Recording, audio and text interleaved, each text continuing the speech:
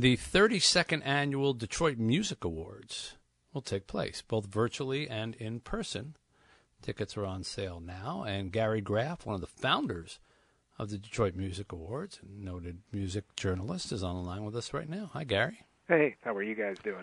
All right, 32nd Annual. So you're doing it still largely virtually. Now, we're at the point now where COVID is no longer an issue. What's the decision behind that choice? Yeah, it's really not a health or safety issue at this point, but what happened when we began doing the show virtually is we expanded the audience for this and for Detroit music in general globally. We're getting viewers from all over the world, and a lot of them. And if as a foundation our mission is to expose and promote and nurture Detroit music, we need to keep that component and keep that level of exposure for our artists.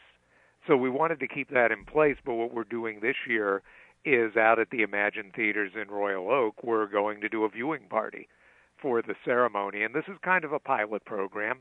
We're going to see how it works and then expand from there.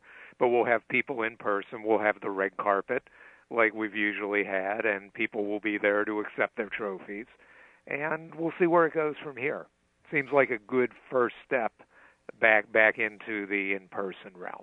Yeah. So there'll be live performances, right? There won't be. No, there won't be yet. Oh, that's one of the things we're talking about. You know, we did have to, as we began discussing something like this, there was this is first year trying this. Let's take it easy and do it the right way.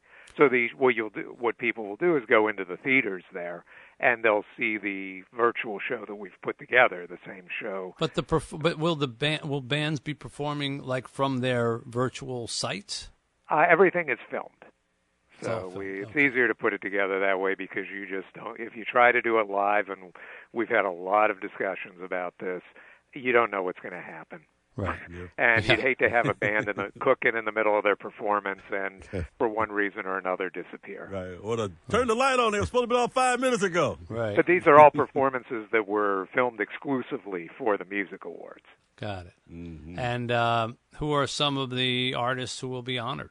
We're going to have I Prevail performing, a hard rock band from here, Rock Spell, which is featuring the Detroit Youth Choir, Laura Rain and the Caesars, Louie Lee, Bugs Beto, and the Good Stuff, the Renfields, who will be celebrating their 30th anniversary, the Chris Knass Band, Major Dudes, which is a Steely Dan tribute band, the debut of Electric Olsen, which is a new band, and Basement Sounds 2.0 with Ryan Scott and Drew Verde. Those are rappers.